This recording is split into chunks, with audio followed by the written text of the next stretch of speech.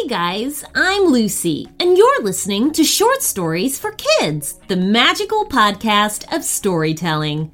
I wonder what adventure awaits us today.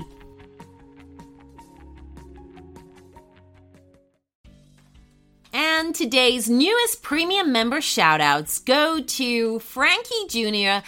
and Johnny from Nevada, Theodore, who is 5 years old and lives in Melbourne, Australia, and his younger brother Liam, who is 2, Mia and her little sister Livy, who live in Cresskill, New Jersey, Lizzie from Dublin, Ireland, and Casey and her little sister Tammy from Christchurch, New Zealand. Hi, guys! I always remember learning as a child that bats are the only mammals in the world that can fly.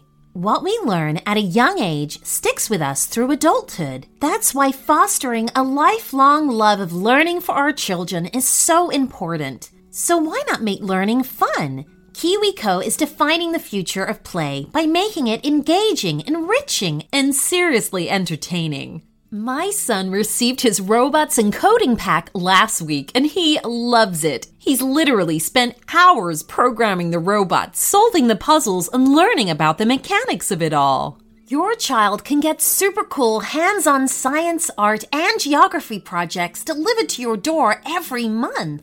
You'll be surprised at how high quality the materials are, too. These are real engineering, science, and art projects for children. Spark the love of learning today with KiwiCo subscription. Get 50% off your first month plus free shipping on any crate line with code SHORTSTORIES at kiwico.com. That's 50% off your first month at kiwico.com, promo code SHORTSTORIES. And here is today's story request.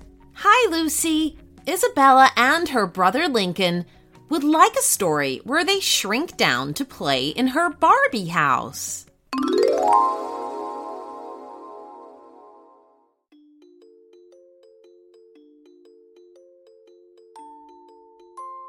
Of all of her toys, Isabella's Barbie dream house was her favorite. It had 3 levels, a hot tub, a slide, and even an elevator. She thought it was fabulous. Lincoln, Isabella's brother, wasn't quite so sure. He didn't mind joining in when it came to playing with the dream house, but he felt it needed more dinosaurs. Occasionally, he would bring his own, which Isabella tolerated, but only just. One morning, Isabella was sat on her bedroom floor in front of the dream house when Lincoln came in, clutching a velociraptor action figure. "Can I play?" he asked politely as he sank down onto his knees. "What?" asked Isabella distractedly. She was so occupied with something that she hadn't even noticed him come in. "What are you doing?" asked Lincoln. In the dream house's kitchen, Isabella had set up her Barbie's puppy with his dog bowl and bed, and so Lincoln placed his velociraptor next to it. "Look at this," said Isabella, sitting back from the dream house so Lincoln could see. Her finger was pointing at a button, like a doorbell, beside the dream house's front door. "I'm sure that wasn't there before." "Oh, yeah," said Lincoln, leaning in closer. "There's writing above it. It's very tiny. Can you read it?" "I've been trying," Isabella said, pushing her face as close as possible to the writing. "I think it says Shrinky Dink." "Shrinky Dink? What does Shrinky Dink mean?" Lincoln said with a shrug of his shoulders. "I've no idea," admitted Isabella. "Have you pressed it?" asked Lincoln. "No, not yet, but I suppose we won't know unless I do." And so she reached out and pressed the tiny button, and everything changed. One moment, they were sat on the carpet, looking down at the dream house's front door, and the next minute, they were looking up at it. Isabella and Lincoln had shrunk. "We're tiny!" yelped Lincoln, jumping to his feet. No, not tiny, corrected Isabella. We're Barbie-sized. So that's what Shrinky Dink means? Said Lincoln, looking at his shrunken hands. Hey, where are you going? Isabella was grinning broadly and making a dash for the side of the house. I'm going to explore, she laughed. Lincoln followed, catching up with his sister around the edge of the house where she was climbing into the elevator. Will the elevator work? Asked Lincoln. Doesn't it need you at human size to make it go up? Oh, said Isabella abruptly. I hadn't thought of that.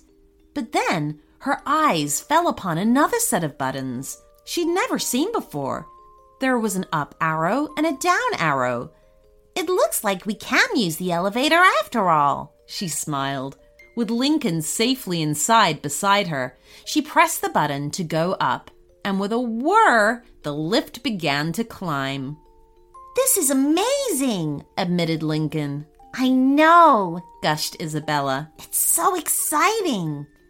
They traveled all the way to the top floor, emptying out into the bedroom. Isabella dashed straight for the wardrobe and began lifting out dresses and outfits, while Lincoln leapt onto the bed. Wow, said Lincoln. This is really comfy. And these clothes are perfect, said Isabella. I think some might even fit me. I've just thought of something, said Lincoln, sitting bolt upright on the bed with a broad grin on his face. The slide! And he jumped off the bed and ran into the next room. Hey, wait for me! Yelled Isabella, dropping the pair of shoes she'd been admiring. She found Lincoln looking down to the balcony below. Beside them was the start of the purple slide, and as it curved down to the floor below, it lined up with the hot tub. Anyone sliding down would drop straight in. Can you see what I see? Asked Lincoln in disbelief. I think I can, said Isabella quietly.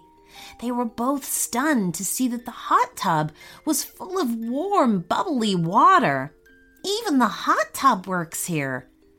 Oh man, but I don't have my swimming things, moaned Lincoln. You don't need them, said Isabella seriously. I think I put all of Barbie and Ken's beach clothes in the drawers in the bedroom. 5 minutes later, they were changed into swimsuits and zooming down the slide.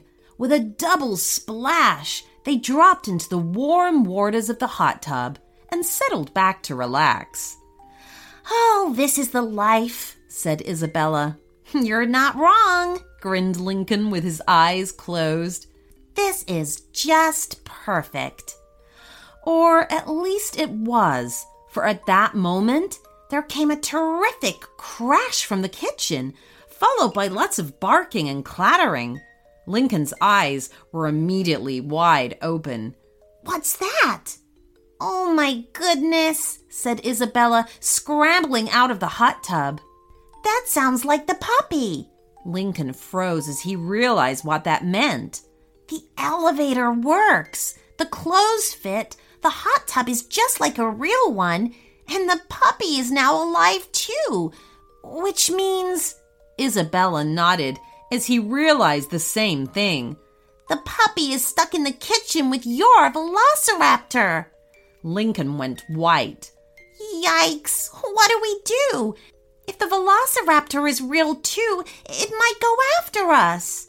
But we can't leave the puppy alone with it, Isabella said determinedly. We have to do something.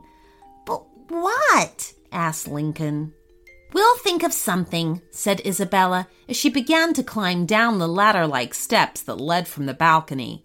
Lincoln pulled himself from the water and followed. The lowest floor was a mess. The dining table was knocked over, the chairs toppled, and the plates and glasses scattered everywhere. Oh, it doesn't look good, said Lincoln, taking his sister's hand. Shh, whispered Isabella. They're in the kitchen. I can hear the puppy. The poor thing sounds like it's cornered. Fearing the worst, the pair of them peered around the kitchen door, But the sight that greeted them wasn't the one that they thought it would be. They were expecting a cowering puppy trapped by a hungry dinosaur, but the reality was somewhat different. Instead, the puppy was on the floor, its front paws resting on a kitchen cabinet as it growled and yapped at the velociraptor that was trembling up on the sink. The poor dinosaur was shivering with fright. "Oh dear," giggled Isabella. "I think you'd better go rescue your velociraptor." Eventually, they managed to calm the two creatures down and even got them to make friends. They straightened the table and chairs, picked up all the glasses and plates, and soon everything was looking neat and tidy once more. "Lunchtime!" came a voice from somewhere beyond Isabella's bedroom. "Oh, that's a shame," said Isabella. "We better see if we can return to our normal size." The pair of them stepped out of the front door and faced the Shrinky-Dink button. "Do you think it will work?" asked Lincoln. "Only one way to find out," replied Isabella, and gave it a prod. In an instant, they were back to their normal size, looking down on the dream house. They could both see that the hot tub was once again empty, and in the kitchen, the puppy and velociraptor were just plastic toys. "It's all back to normal," said Lincoln with a sigh. "Not quite," said Isabella, pointing to beside the front door. "The Shrinky-Dink button is still there." "So you mean we can have another go this afternoon?" said Lincoln, perking up. "Yeah," giggled Isabella. "I think so." As the pair of them dashed off to grab a sandwich, neither of them noticed one another's detail. Their tiny clothes were still lying on the dream house's bed, and they were racing off to lunch wearing full-sized Barbie and Ken swimsuits. The end.